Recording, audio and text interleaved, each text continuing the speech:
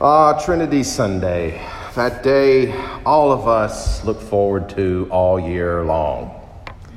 I have to tell you, if there's been one benefit for me that comes from preaching sermons online or only being able to see a portion of your faces, it is that this may be the first Trinity Sunday since I've been a priest that I have not had to look out at the pews for the next 10 minutes or so and see nearly everyone totally confused and scratching their heads. You can scratch your head and I will see that. So try to pretend like it's just itchy if you get confused.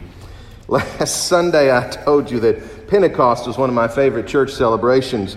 But what I didn't tell you was that to really enjoy the ordinary time that follows the Feast of Pentecost, the church first has to wade its way through this following Sunday that's dedicated to the solemnity of the Holy Trinity.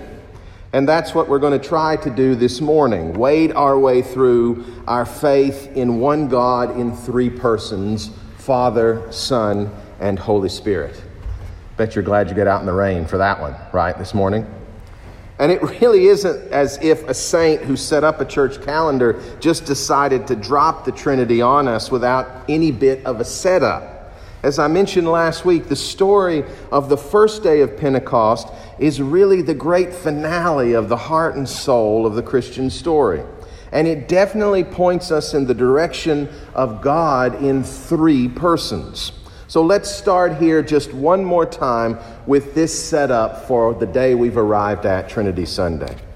First, God comes down to earth to be with us in the person of his only begotten Son, Jesus Christ. And after a short time, just 33 years, as tradition tells us, of revelation, teaching, and miraculous acts, Jesus Christ, the Son of God, dies on the cross to take upon him and take away from us the sins of the world and offer us grace and salvation. Jesus rises from the dead, destroying the wages of sin, and offers to all who believe in him and follow him that same promise of forgiveness, resurrection, and defeat of death. That in itself could be the finale, the Easter story. But you see, Jesus now has to ascend into heaven, back to God the Father, in order to finish the last part of this great offering in human form before God the Creator. That's deep stuff, I know. But because Jesus ascends to heaven, even if we already know that the ultimate story is going to end a certain way, we still are called upon to wait for the completion of that story in Jesus' final return, which will bring a new heaven and a new earth together. So while we're waiting, we still need God to be with us. We need God as our advocate, comforter, sanctifier, and director here on earth. This third person of God appears to us on that first day of Pentecost when we're told the Holy Spirit appears, bringing tongues of fire to give birth to the church and the church's number one goal from that point onward, which is to share the good news of Jesus with the whole world.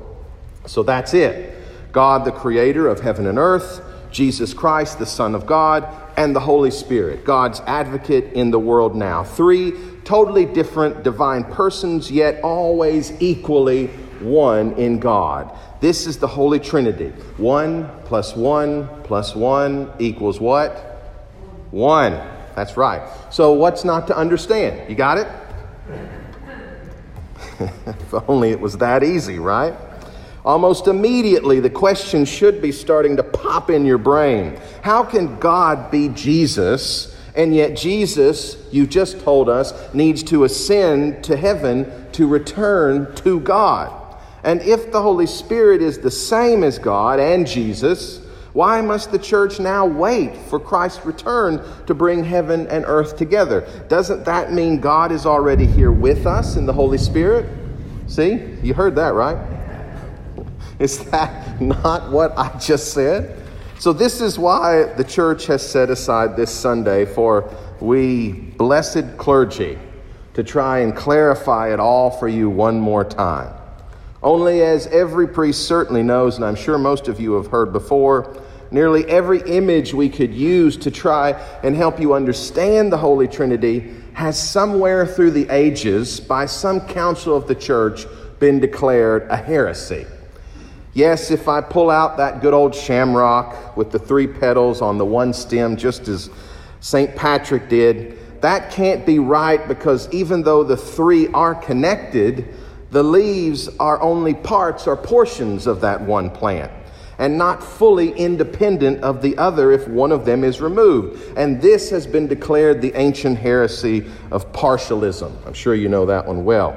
And if we say that water can exist in 3 different forms, liquid, steam, and ice, well, then you're in a situation where each is only a different form or mode or mask of the other, and not wholly God in each personhood of the 3, which was declared long ago the ancient heresy of modalism. And so it goes. Even when we think we've got it all figured out, we immediately find that we have failed to get it right once again. Why is that? Well, as hard as this will be to accept for our very 21st century logical, rational brains, I think it's actually quite simple. It is because God is God. And God is beyond what we have the ability as human beings to ever fully break down, comprehend, or understand. Yes, the Bible, as most of you know, is full of its own analogies of who or what God is. We have God the Father. We have God the rock. God described as breath. God described as a flaming torch, a nursing mother, a castle, a king on a throne, an eagle with pinions, a strong arm, and on and on and on.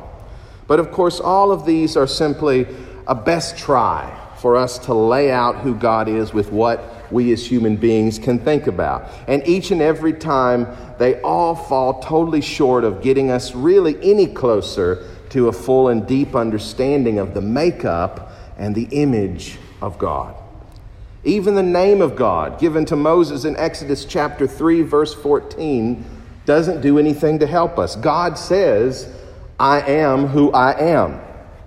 Or as a good Jew would never say, the tetragrammaton of Hebrew consonants Yahweh, which is without question, first and foremost, a direct declaration of the impossibility of our human understanding to ever be able to reach the who, the what, the how, or the when that God is. God says simply, "I am who I am."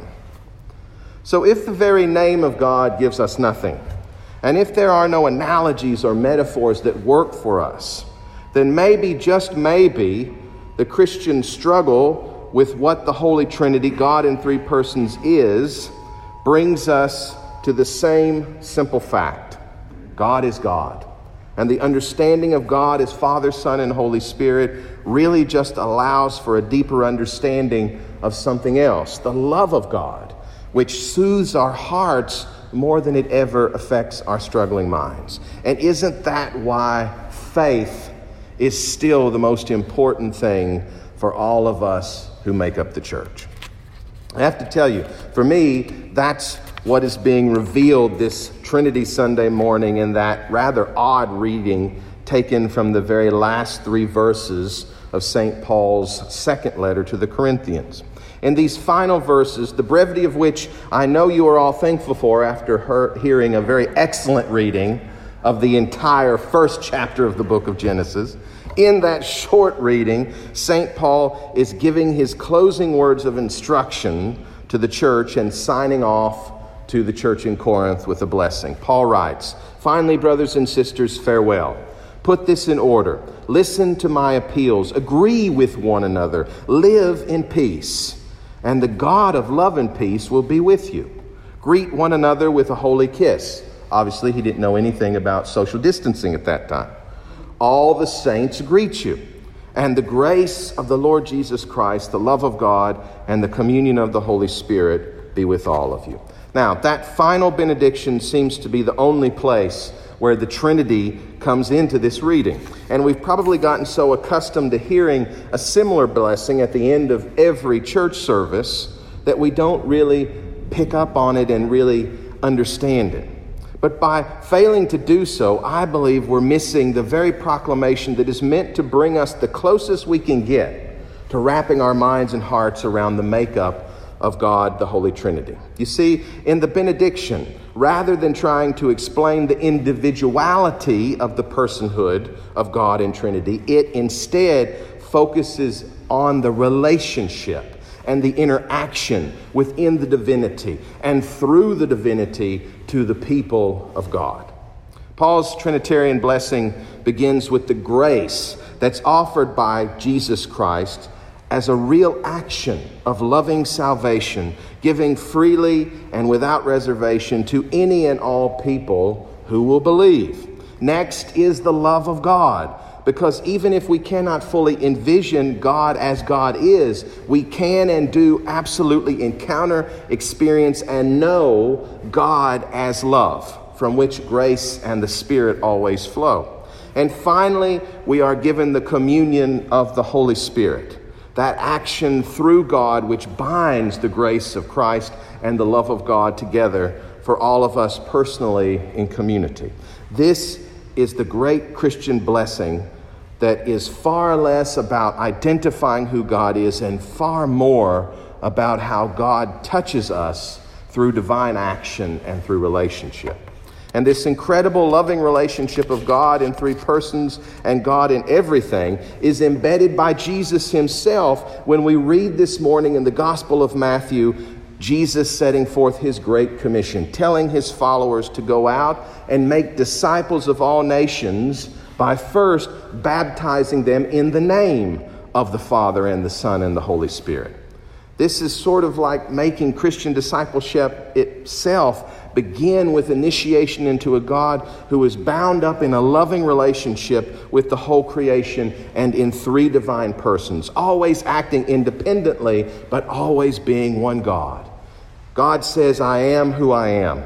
And all we really know about this God is that God is relational within the very makeup of God and in the way God chooses to love us and to act in the world. Friends, that focus on God in relationship is really what I hope and pray you will spend time with this Trinity Sunday. What else you got to do? It's raining outside. Not what the Holy Trinity is or what analogy connects with it in our minds. That'll always fail.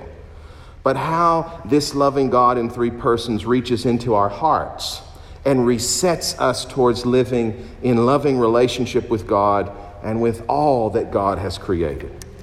For if this is where we can rest on Trinity Sunday, then I believe the God that is reworking our hearts in loving, interconnected, relational action can begin to help the church reshape our shaken and divided world, which is happening right now. Because if we believe and follow a God of grace, love, and communion for all of us who, as Genesis tells us, were made in the image of God, then there can be no place for violence or division in the community of God. No place for bias or bigotry in our relationships with each other. No place for racism, no place for hatred. If we are disciples of Jesus Christ, in love with God and in communion with the Holy Spirit, this is the good news we made a covenant to share and to build up. And that good news can and will change everything. So as the Apostle Paul says, let us put things in order, brothers and sisters. Let us listen to the apostles' appeal through the Holy Scripture. Let us agree with one another and live in peace. And the God of love and peace will be with us. And the grace of the Lord Jesus Christ, the love of God, and the communion of the Holy Spirit, God in three persons, blessed and loving Trinity, be with all of us.